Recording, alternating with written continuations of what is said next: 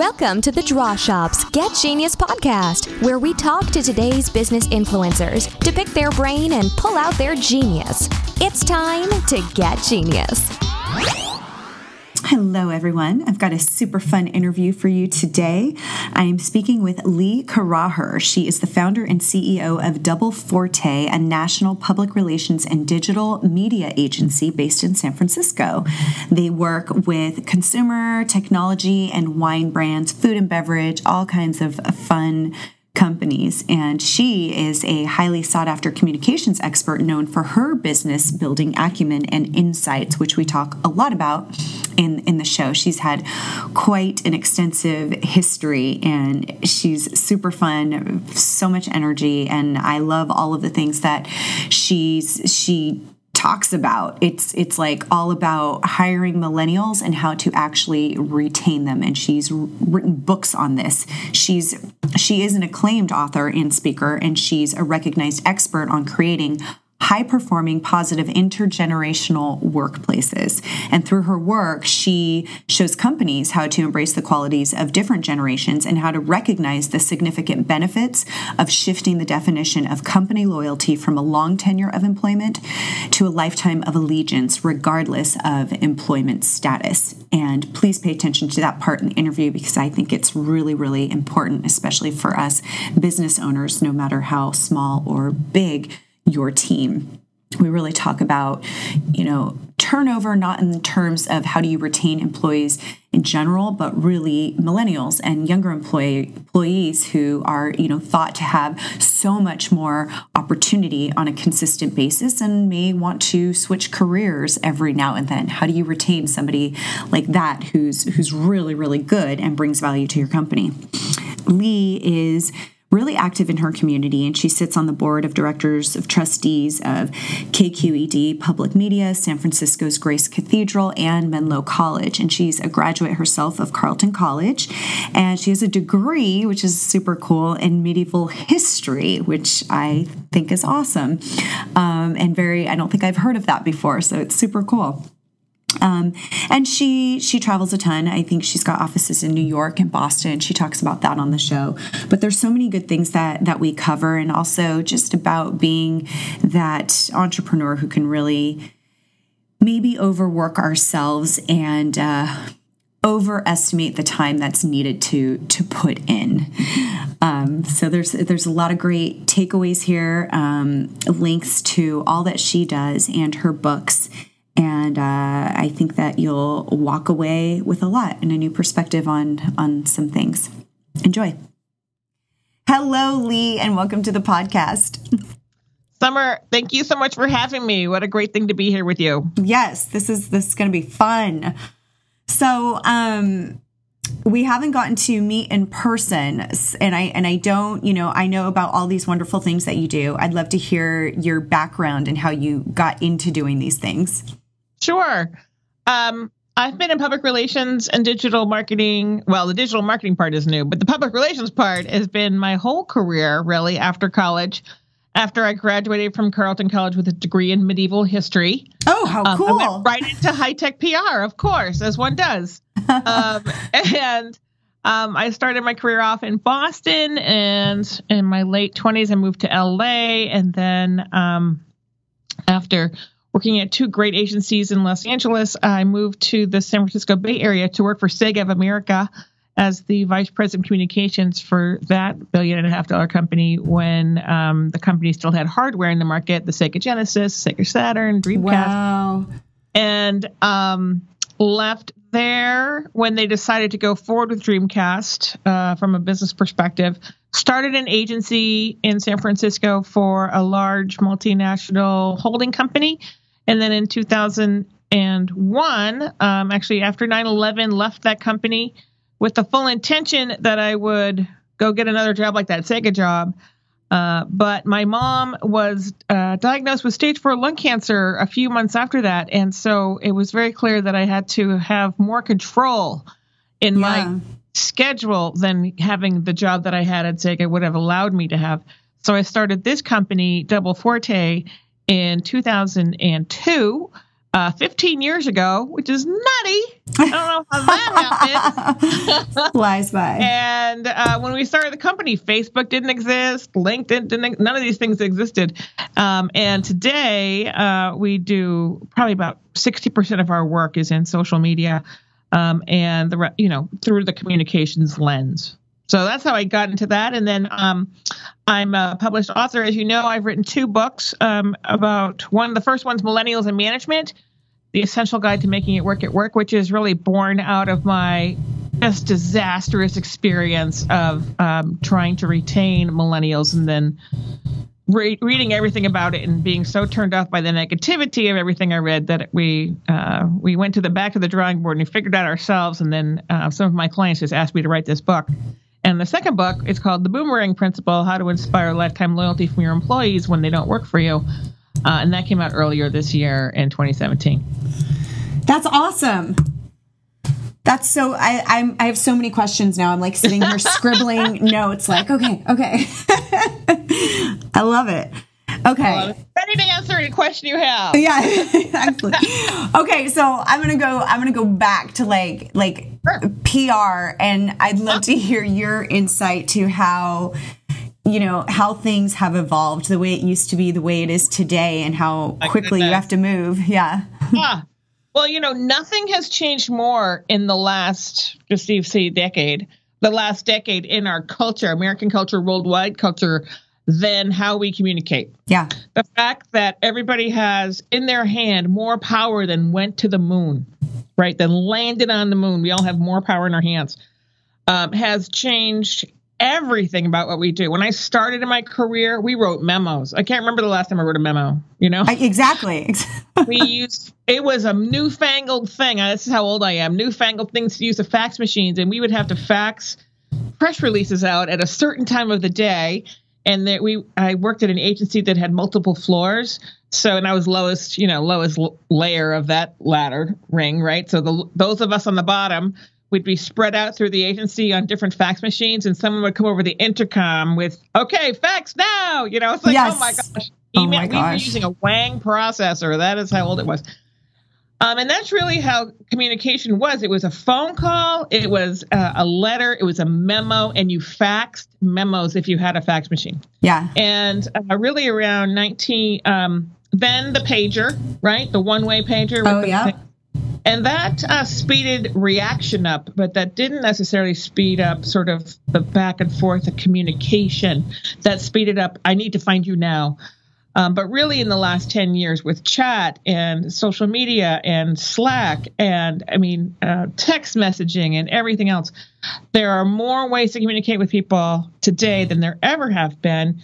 And how you do that, the format you use is really native to the platform. So how you text is not how you Slack. How you Slack is not how you write. How you write is not how you talk. How you talk is not how you do 144 characters.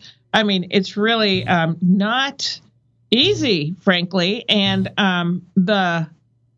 nothing's more important, right? Nothing's more like figuring out what you need to say, how you need to say it, and how you need to get that message in front of the right people. And for a company like ours, it's actually a really exciting time because PR used to be at the bottom of the barrel, and now it's risen so much higher in the marketing chain because what is that exact message and how are you going to communicate with and not to an audience really makes it a very dynamic time to be in our industry. And it's so frequent now. Like it used to be, you're putting out a release like how often, every so often, and you're doing things that are just like so spread apart. Now it's just like, every hour you see something from the celebrity you love on Instagram, Well, and that's half the battle, in a business. It's learning what to listen to, when to listen, what to respond to, what to wait for. And particularly for, people who haven't done it before, they might be responsible for, they might have started their own company, or they might be a new leader. And all of a sudden, what's your response? I'm like, well, what just happened? I have no idea. I went to the bathroom. What happened? Yeah. But learning how to listen in the social world, learning really what is a dog whistle and really what is an issue, that takes time and experience, which is what our clients really engage us for more than anything else. What type of clients are you working with? We work with three kinds of clients. We work in consumer lifestyle category. We work with food and beverage, sports and fitness, health and wellness, and accessories and gear. And in that food and bev, we have a wine division, which is a little different because wine works a little differently. We work with wine.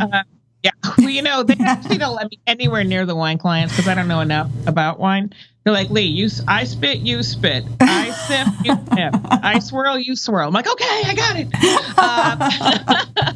We also have a technology and innovation division, and we work with companies in AR, VR, video games, entertainment, and apps for people. Not a lot of enterprise work. And we have some professional services work as well. So it's three very different buckets of work that keep us more on our toes than just doing one thing, and keep us very interested in the work at hand. Yeah. What is it that you do, you and your team do to make sure that you're staying current on the new technologies, new social platforms, and all of that? Gosh. Well, we do have a digital team whose job is to sort of be out there way ahead on the bug splat land, right? So right. It's also, that's also another thing, right? When do you adopt something? Yeah. Or is it a lot of energy about something that may or may not come to fruition? And, my company is headquartered in San Francisco. We have an office in New York, LA, and Boston. But in San Francisco, it's all about that startup, right? We hear it all the time. And I'm like, well, I've seen the 19 of those in the last 3 weeks. Yes. But, we look critical mass in the audiences that we care about. So, for instance, in food and bev, Instagram is so important in food and bev. Snapchat is not as important. Facebook is always important. Media and influencers getting reviews of food and star ratings are super, super important in food and bev. Not so as important in like the Instagram is not so important in other categories in the consumer lifestyle division. But understanding, the kinds of industries we work in, where's the audience we need, where's the audience we're trying to reach, and how can we be there? Because if you're not where the audience is, you're really not communicating to anybody important. Right. Okay. So I'm really curious about this, and you wrote a book about it. So I think we're gonna have a good conversation here. So for some of us, I'm gonna call us experienced entrepreneurs that may not be 20, may not be, we're going to be working with millennials. We're going to be working with younger people, which is great. It can also be challenging. Yeah, exactly. So it's exciting. It's awesome. They're also super excited, and they're dreaming super big. So how do you find them, and then how do you keep them? Yeah. Well, I think first you have to think about what your culture, a millennial, if you can create a culture that a millennial will thrive in, boomers and Xers will also thrive. The reverse is not necessarily true. Okay. So my first book I wrote really after failing miserably at, recruiting was no problem. Keeping them in the house was a big problem. Yeah. We had hired 6 millennials within 8 weeks, and they were all gone within 3 months. And I had never had 100% failure in recruiting in my entire career. At SIG, I had over 700 people. At my last firm, I had over 650 people. I had a lot of people. And here in my little bitty agency of 40 people, I couldn't keep 6 people here. And it was a body blow. Really was a body blow. And one person could be their problem, but 6 people had to be us. Yeah. So we sort of looked at that, and I interviewed, and I read everything. Like I said, it was so negative. They're entitled. They're babies. They can't work. Oh my gosh. An entire 80 million people cannot be entitled. Just saying, right now. Exactly. Statistically impossible, right? So what we looked at was our culture of and sort of how we work together. And what I found when in my own research was that we were very well set up for boomers and Xers in terms of their expectations, how they came into the workplace, what their expectations, what their knowledge, what their experience was. But we were not anywhere near set up for the process of bringing on and enrolling a millennial in our work. And what we found was that we were using too many shortcuts, that we were not providing any context, that we had the idea that do it just because I said so, because that's how I worked, yeah. And just because I said so does not work with this generation or the generation behind it, Gen Z. We also found that we weren't explaining enough why the work mattered. Like, what's the big goal, right?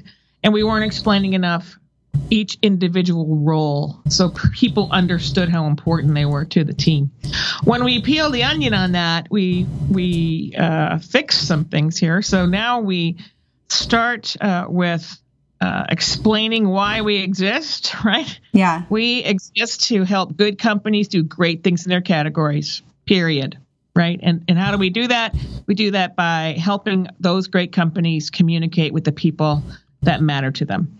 So that's what we do. We do it every day. We only work with companies we like, and we only work in categories we have a lot of passion for. So that helps differentiate us, number one. Number two is everybody has a role. So no matter where you are on the ladder, and millennials don't like a ladder, but wherever you are on the lattice, I guess is a better way of saying it, you're important.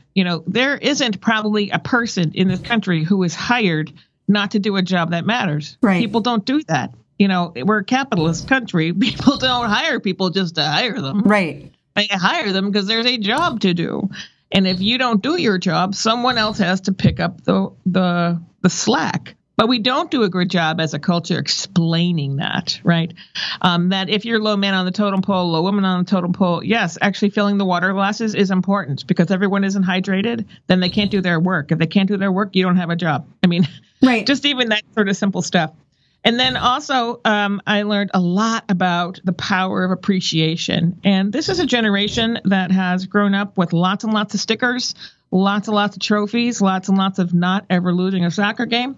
And also grade inflation. The average grade has inflated almost a full point in the last 15 years, which is when millennials went to college and since then. And so they've had a lot of positive reinforcement and appreciation, and you're great and you can do anything you want, but they haven't had that's not a boomer work experience, right? Right. So I had to learn how to say, and I say it in my personal life, please and thank you, but I was definitely not saying it in my work life. And I learned how to demonstrate appreciation for the people around me, and that changed everything. That changed everything with the context and the role description. And when the data is that those teams and individuals who feel well appreciated outperform those that don't by about 30%. Well, 30% goes right to the bottom line. Yeah. 30% is profit.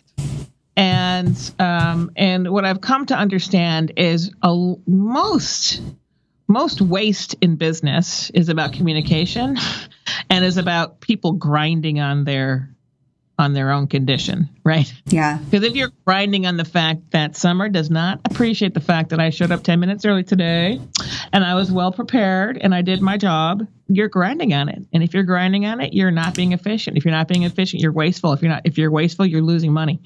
And it is not, although it is, as it were, a nice place to work and people say that, you guys are such nice people. We have a very high standard of work and we call each other on it. But what I know, having lived through it, is if we aren't a good place of work with a high standard of work, then we don't have a sustainable business model. So those things together are what sort of created a culture where millennials could really thrive. And by definition, then, who doesn't want to know how important they are? Who doesn't want to be appreciated? Who doesn't want to really understand why they're coming to work every day? Everybody does. We just never talked about it. And I believe that millennials don't want anything different than boomers or Xers. They just talk about it day one. They don't wait till they're 40. Yeah. day 20, day 2, I'm leaving for yoga. Well, yoga's at 1 and we have a meeting. So maybe you're not leaving for yoga at 1, but you can probably leave for yoga by 6. Okay. Yeah. What are the ways that you show appreciation? Yeah. So a few ways. One is we practice appreciation here. And in my book, I show people how to practice appreciation. So we have a staff meeting every week. And when I realized this information, the power of appreciation, I made everybody practice this 16 weeks in a row. They hated me. But at the end of every staff meeting, we chose 3 people, and you had to just go up to somebody and tell them why you appreciated them. Not because they had nice shoes or you liked their hair, but, I appreciate that you always have a smile in the office, or I appreciate, you go around at the end of every day to pick up all the dirty dishes. I really appreciate that. Or I appreciate that you saw a typo on my document and you came and told me. Those kinds of where people had to demonstrate that they were paying attention to other people and what those efforts those other people were making. So we practiced that 16 weeks in a row, and the first few weeks was really awkward. And now it is second nature, right? So now we maybe do it once a month in a staff meeting, maybe. So that's one way. Another way is please and thank you throughout the day. You can change the whole dynamic of your group by just saying please and thank you. And it sounds really dumb. I get how dumb it sounds, but I challenge anyone who thinks it's stupid to try it for a week, and you'll notice a dramatic difference in the demeanor of your team. Another way to do it is to have times where you can appreciate wins and losses and learnings, and not just talk about the wins like, oh, Michelle did a great job this week. Everyone, I want you to know about this, but also appreciate the learnings. I want you to tell you about this tough situation Michelle was in last week. It didn't go the way she thought it was going to go, but here's what she learned about it, and she's going to share her learning so that you have the benefit of the hard experience as well. So you just have to make time for it. And when you make time for it, it pays back dividends over and over and over again. Oh, absolutely. I love those. Those are great tips. So let's talk about the other book, the Boomerang Principles, and give us kind of the scope of that. So that book came out of actually talking about my first book, right? Yeah. Talking about my first book, and I would have all these people wanting to talk to me about millennials and how terrible they were. And they're just job hoppers, and they leave so quickly. I'm not going to put any time into them because they're dead to me when they leave. And I just was like, no, you're thinking about it all wrong. Yeah. And so my frame of reference is really when I was running this larger company in 1999, 2000, 2001. And that was when there weren't enough Gen Xers in San Francisco to do the job. So if you had a pulse, you got a job. And my office was a revolving door. And people would come in, I got another offer, and I would have to offer them 20% more. They would stay. Yep. And that was dictated. They're like, don't lose any bodies, Lee. Reserve this much money so you can counter offer. And everybody knew if they walked into my office, they would get a counter. Well, it's exhausting. It's exhausting. And one day I just went, I'm not doing it anymore. I don't care if I got in trouble.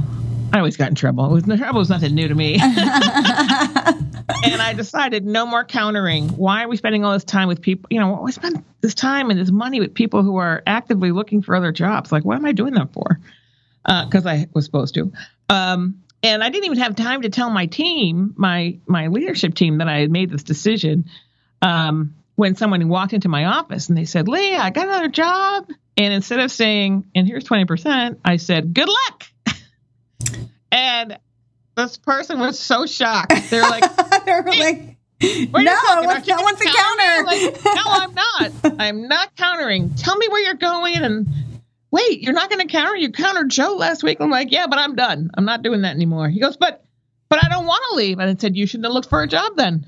Yeah. So I didn't counter. He was very upset. But what I said when he was stormed out of the office, I said, well, you know what? You're going to leave that job pretty soon because that's a terrible place to be. I probably didn't say it that way. But I said, when you're ready to leave that company, you call me and I hope that there's a job here for you. Which pissed him off even more because he wasn't expecting that either. But what I learned was two things. One is when I stopped countering, people stopped leaving.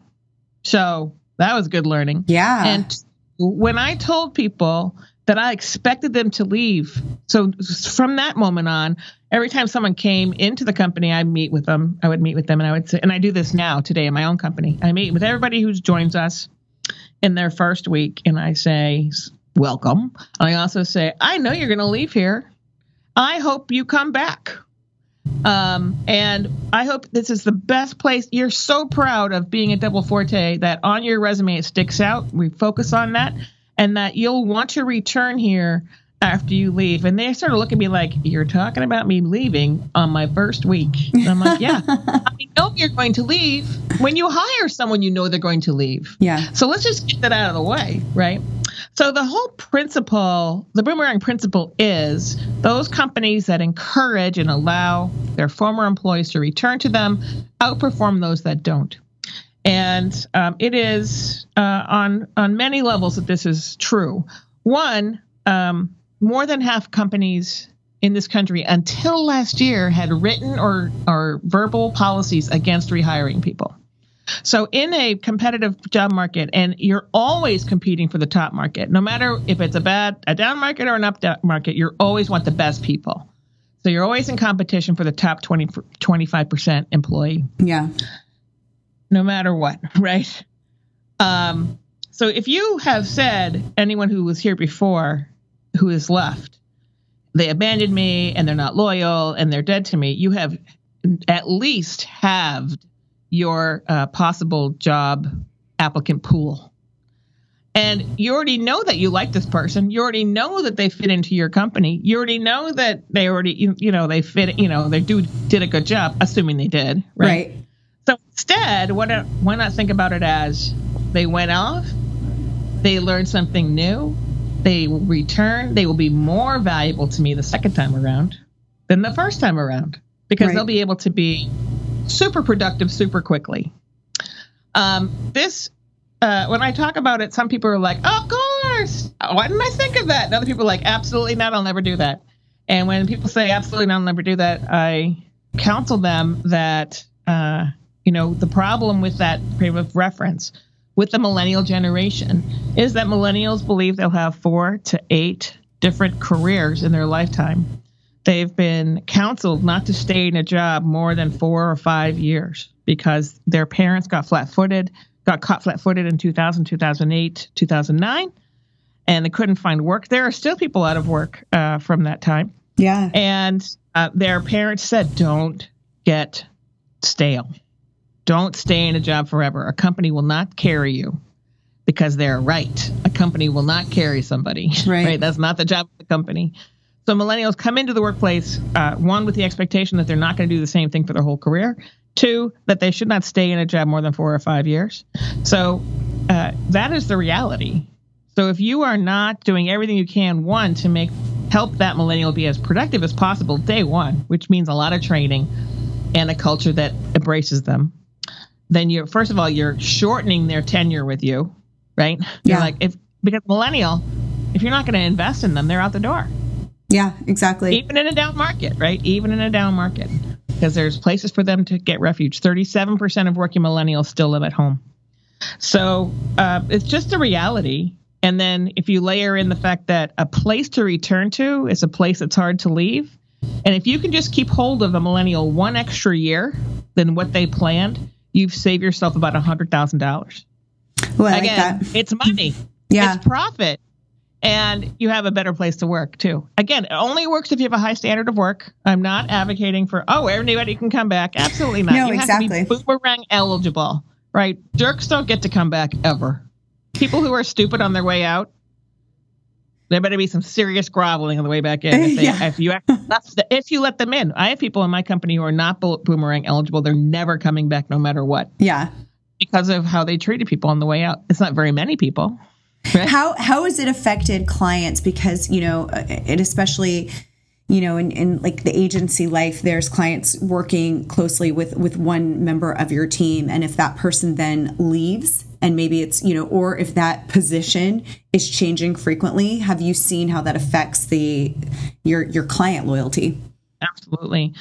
Well, I think our clients, our average client in tenure for non-startups is 5.5 years, which is 3 years longer than most people in San Francisco. Yeah. And our average employee tenure for people under 30 is 4.5 years, which is 3 years more than San Francisco normal. Right. Wow. So our clients understand what turnover is. They also understand longevity of relationship. And we never let anyone go alone. So we have a very high team-oriented culture here. No one ever, we use aliases instead of individual emails. And so we're always a heavy CC culture so that a client, someone could be sick and the work keeps going because someone picked it up kind of thing. Right. So when you can keep people longer, you can keep clients longer because clients hate the idea that they are paying to you training new people. Yes. I think clients understand normal churn, 3-4%, that's that's low. That's definitely low in San Francisco. But, if an agency can deliver lower churn than the company they're serving, you won't have a problem. Right. It's when your agency is having higher churn than your company that there is a lot of friction. Let's talk about technology and how quickly do you see your company, because and especially in a business like yours, I mean all businesses, but especially with yours, with communication. I mean, really, if you think about technology and how it has sped up so many things for people, a lot of it comes to communication, like we were talking about earlier, and just in building relationships, in getting news out there, everything. I mean, like I remember when I was working at a talent agency and we would package, people together for movies. Here are the actors that we think could be in this movie, and you're putting it in an envelope with a letter and then sending it out in the mail. And the little mail guy comes out around, like 4 times a day, picking up all those things. And then it's like, you check in like weeks later to see if they got it, if they had time to review it. Now, like everything is just digital submissions, and, you do the auditions are just, on camera, you can go in on camera, but it's just like, send it in, I don't care if you're in Asia right now, but it's just, it's crazy. How quickly are you seeing your business implementing new technologies? How often? Well, some of our clients dictate what technologies we use, right? So we don't have one way of doing things. Our goal as an agency is to map to each client and then help them improve. So some clients are on SharePoint. Oh my God, just killed me. Other clients are on Trello. Other clients are on Asana. So we are actually pretty adept at all of those technologies, from either document management or project management, because our clients are already on things. And some clients are not, and we bring them based on their configuration, we have a lot of experience in, okay, here's how you guys can work better together. Sometimes it's just getting on Google Docs. Yeah. Other times it's full Trello implementations and all that kind of stuff. So, in terms of that, just workflow stuff, our clients sometimes dictate what we have to be adept at, right? And that is a bit of a challenge if you're on more than one team and one's on Trello, one's on Google Docs, one's on SharePoint. Sort of going in and out. But I really believe long term, we have to be really technology fluid on this because things change so much. In terms of adapting things for my own company, we're a 15-year-old company, so we're on Outlook. And Outlook is still the most robust email provider, which we require. And it also has better security than other offerings in the marketplace.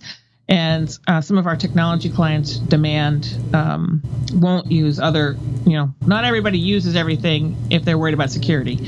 So we have to be pretty flexible on that. In terms of communication tools, we have an Appy Hour once a month where we're learning new apps. And that's awesome. The digital team's job is to bring new apps to everybody's attention and we have to use them for a while. And, sometimes they stick, and sometimes, we find out pretty quickly what doesn't stick. Yeah. Right. So particularly there are a lot of apps that are, that help you augment photography for social media, and we try them all.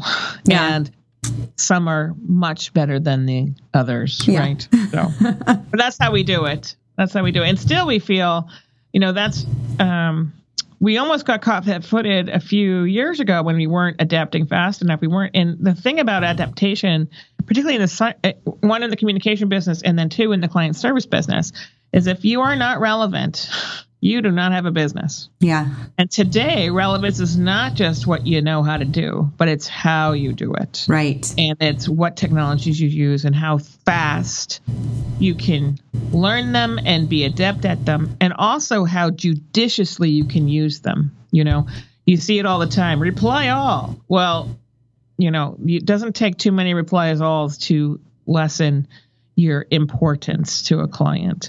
And sort of drop the confidence they have in you. So not only is I learning it, like the actual ins and outs of it, but it's actually learning the gestalt of each platform is so important. Yeah. It's about, you learn when something is really good, when you have that little bit of addiction to it, when you get really excited to use it again, and it's simple and intuitive. Yeah. Yeah. So you do so many things. I know you're really active in your community. You sit on the board of directors for a few different businesses, companies, schools, and obviously you've been running this business for, like you said, 15 years now. What is it that you do for yourself that keeps you whole and present and just good? Well, I'll tell you, I just restarted horseback riding. Which was something I wanted to do in 2008, literally had planned to do it on September 14th, 2008. And then the market, told me something different on September 15th, 2008. Yeah. And I realized, I'm like, we survived that. I can probably do that now. So I'm actually riding a few hours a week now, which is the time when I have to pay attention to the horse, right? So can't think about anything else but me and the horse, and that is for me a tremendous gift of focus on something that is not work related or family related or board related or anything like that. So I do that, and I read. I love to read, and my family are big about spending time together. So my kids are, one's in college and one's in high school, so it's sort of hard during the week, but on the weekends we do. At least when sort of home, we do a lot of hiking together. That's awesome. I'm so glad to hear that. And I love for people to hear that you do get to make time for all those things that you love and that are not related to work. I think what I learned the hard way, and one of the things about my books are things I learned the hard way. If I can help anybody just not go through the pain that I went through to figure things out, I want to tell people that. But what I definitely learned the hard way is if you can't take care of yourself, you cannot take care of your company. Yeah. And when I'm healthier, the company's healthier, period. And I have so much evidence of that I don't think anyone could talk me out of that one. That is the hardest lesson. And I think it's the lesson that people probably hear a lot, but still can't when it's yourself. It's kind of like one of those lessons you have to learn the hard way. Yeah. Well, I had been very sick over time, and but you just power through, right? I had anemia, and I was drinking 20 servings of spinach a day, which is abnormal. Yes. Right? Yeah. But I was just like, I can keep my iron level up by just adding another serving, right? And I finally, my doctor's like, Lee, come on, right? And so I had this surgery, and I was out for 6 weeks, which was the longest period of time I'd been out while working as an adult. And at 3 weeks, I felt so great. I was like, Summer, I was like, I'm going to go say hi to people. It's going to be great. And I went into the bathroom to change. And I look at myself, and oh my gosh, I was like, that can't be me. I look like a meth addict. My hair is all like, gosh. Everything you think about it, right? Yeah, yeah. My t-shirt was on inside out and backwards. There's stains everywhere. I've been pulling my pants up all morning, and I realized they were on inside out, and I was just pulling them by the strands of the cotton. I'm like, I can't go in like this. Oh my gosh. And I realized, and my doctor had said to me, Lee, we didn't know how sick you were because you powered through things. And this is true for most entrepreneurs. Yes. We just power through, man, women, doesn't really make a difference. We just power through. And she goes, we had no idea how sick you were. You didn't present like someone that was that sick. And at 3 weeks when I felt so awesome, and I really wasn't, is when it really hit me. It's like, wow, all the things I could have done better if I'd only take care of myself like I should have. So if you hear that and you're like, no, she's exaggerating, please know I'm not exaggerating. My doctor's like, I don't know how you're alive.